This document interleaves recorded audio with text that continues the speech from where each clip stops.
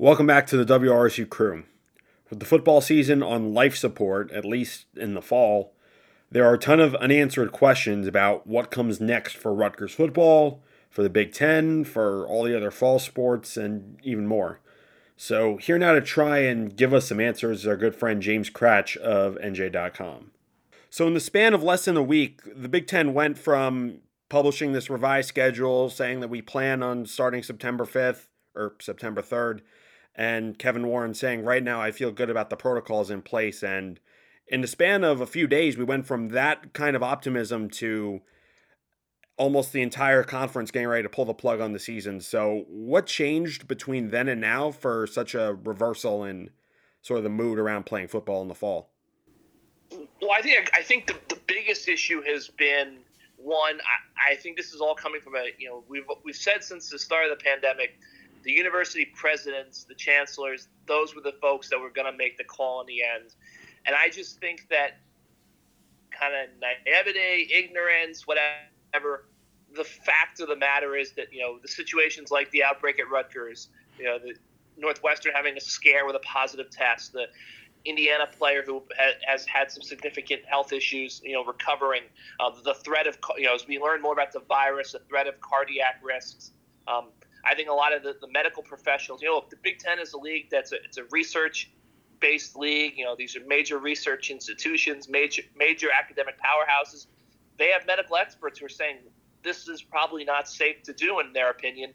They're going to listen to those people. So I just think it's a situation where this is a decision that they make it tomorrow. It probably could have been done a month ago, but now they're finally kind of accepted all of the information and they're going forward. So then I guess my follow-up question is, Big Ten commissioner, athletic directors, they've all been in touch with both the medical experts and the university presidents, and I'm sure that this skepticism has been building for a long time. So I guess my next question is, why would the Big Ten release a schedule if there was already some momentum to cancel the season? I think they looked at it as just a simple situation of you have to plan, even if you don't think it's going to work out. You need to have a plan at some point. And I would say that the Big Ten was the first league to come out and say conference only. They were the last league to actually come out with a schedule.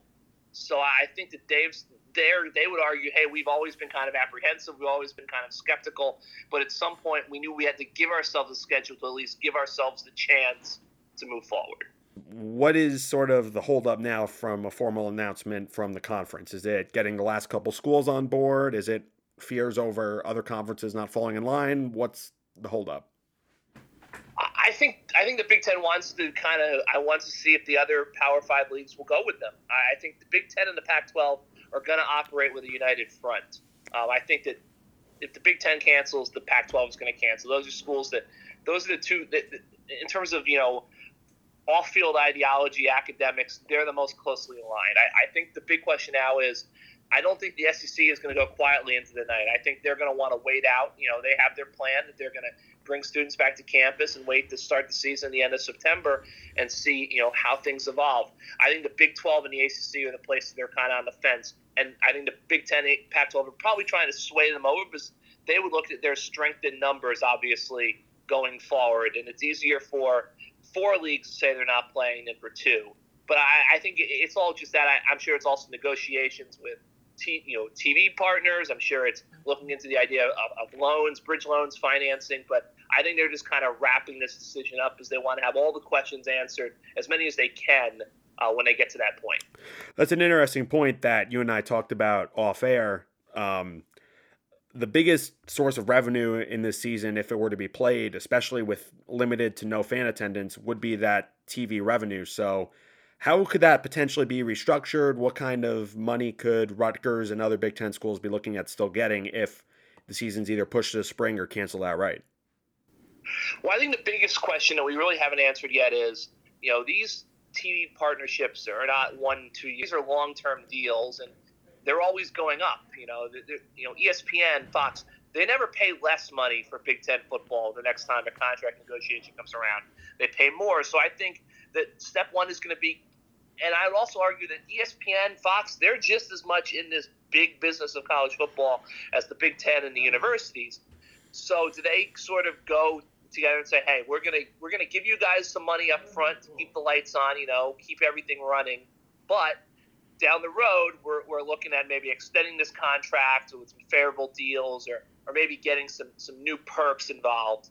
I think the other thing you have to watch is, whereas the Big Ten might have that relationship with its TV partners, the TV partners might have the same sort of issue with their advertisers.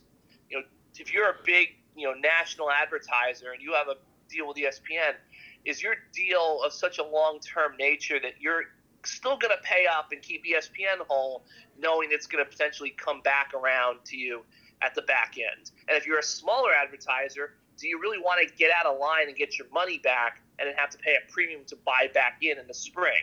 I also think I have my doubts that spring football is a feasible thing. If I had to guess right now, I think there's a very good chance that there's no college football until fall 2021 in the major conferences, or most of them. But that being said, there's not a lot of TV inventory for ESPN and Fox to play in April and May. So a Big Ten football game probably is going to draw better ratings and make more money than an NBA regular season game or a baseball regular season game or even a hockey playoff game. So that being said, is there even more money in the spring potentially for this one-off, and that's how these schools are going to stay afloat?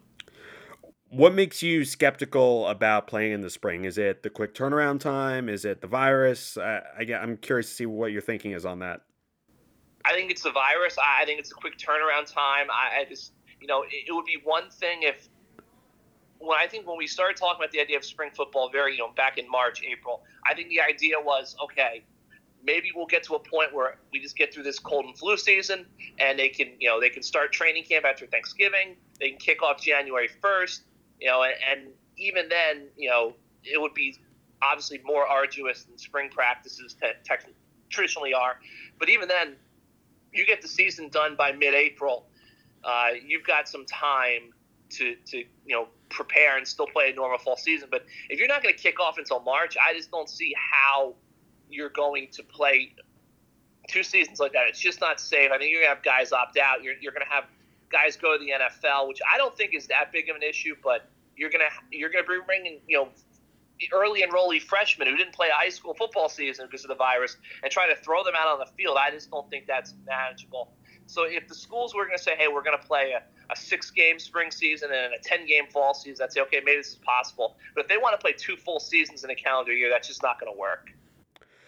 And if there's no spring season, how would eligibility be handled? We saw back in the spring, the NCAA more or less left it up to the schools. Some schools gave their spring athletes an extra year. Some said, sorry, don't have room for you. How could we see the NCAA potentially work around that? Well, I think that it's going to be similar to the spring situation, and I think that it's going to be a point where if the athletes are guaranteed the year of eligibility, which I have to imagine, then it might be a situation where if a guy graduates and gets his degree or his 4 or 5 years are up, there might not be a spot for him. But obviously for other guys, there's going to be a spot. I think it's going to be I don't think it's going to be a blanket situation. But then in college football, the winds of change are kind of whipping college football with the idea of players unionizing and NIL rights and all that. So I think it's a little bit too early to say that. But I would expect the basic is going to be the NCAA is going to do what they did in the spring with the spring sports and go from there. Does not having a first season in 2020, and let's be honest, even if Rutgers were to play this 10-game season, most people would expect that they're probably not going to win more than 1 or 2 Big Ten conference games, given that he's dealing with a largely talent-deficient roster. Does it sort of benefit Schiano in the long run to not have that year 0 drag on his record and go into the 2021-2022 class with a fresh slate? I think it's kind of hard to say. I've talked to people who've said both sides of the fence. I see both arguments. On one hand, yes, I think it certainly helps Rutgers that they're not going to have to go through a 1-9 or an 0-10 Big Ten only schedule, and they maybe have a better chance to kind of keep that 2021 class intact. On the other hand, though, I don't think you can just recruit your way out of this problem. And there's a lot of young guys on that roster that Greg has never had a spring practice with. He's never really had a summer practice with. And he can't just get rid of all those, those guys, there's been no time for them to see that the writing's on the wall, that there might not be playing time. He needs that group of guys to either kind of play their, improve and become contributors, or get to the point where maybe they do move on and they make room for his own guys. So I think it hurts Rutgers in the sense that they just got to go play football and get better. And that opportunity is not going to be there for them right now. And my final question, just to sort of wrap this all up and shifting gears to what the next big question is going to be for Rutgers fans, and that's what's going to happen with college basketball. We saw John Rothstein and a couple others discussing preliminary reports that both the Big Ten and the Big East and possibly other major conferences are considering some sort of bubble solution for basketball if the situation with the virus doesn't improve. Is that given how much money the NCAA and the conferences would lose from 2 seasons of no college basketball, let alone football, could we see something like that potentially play out down the line? I would be the vibe I'm getting from sources I talk to is that there's a very good chance the Big Ten might shut down all sports through the end of the year. And if that happens, I think you're going to see college basketball season pushed back to January 1, probably in a conference-only format. I don't buy the bubble argument. I just don't think it's feasible.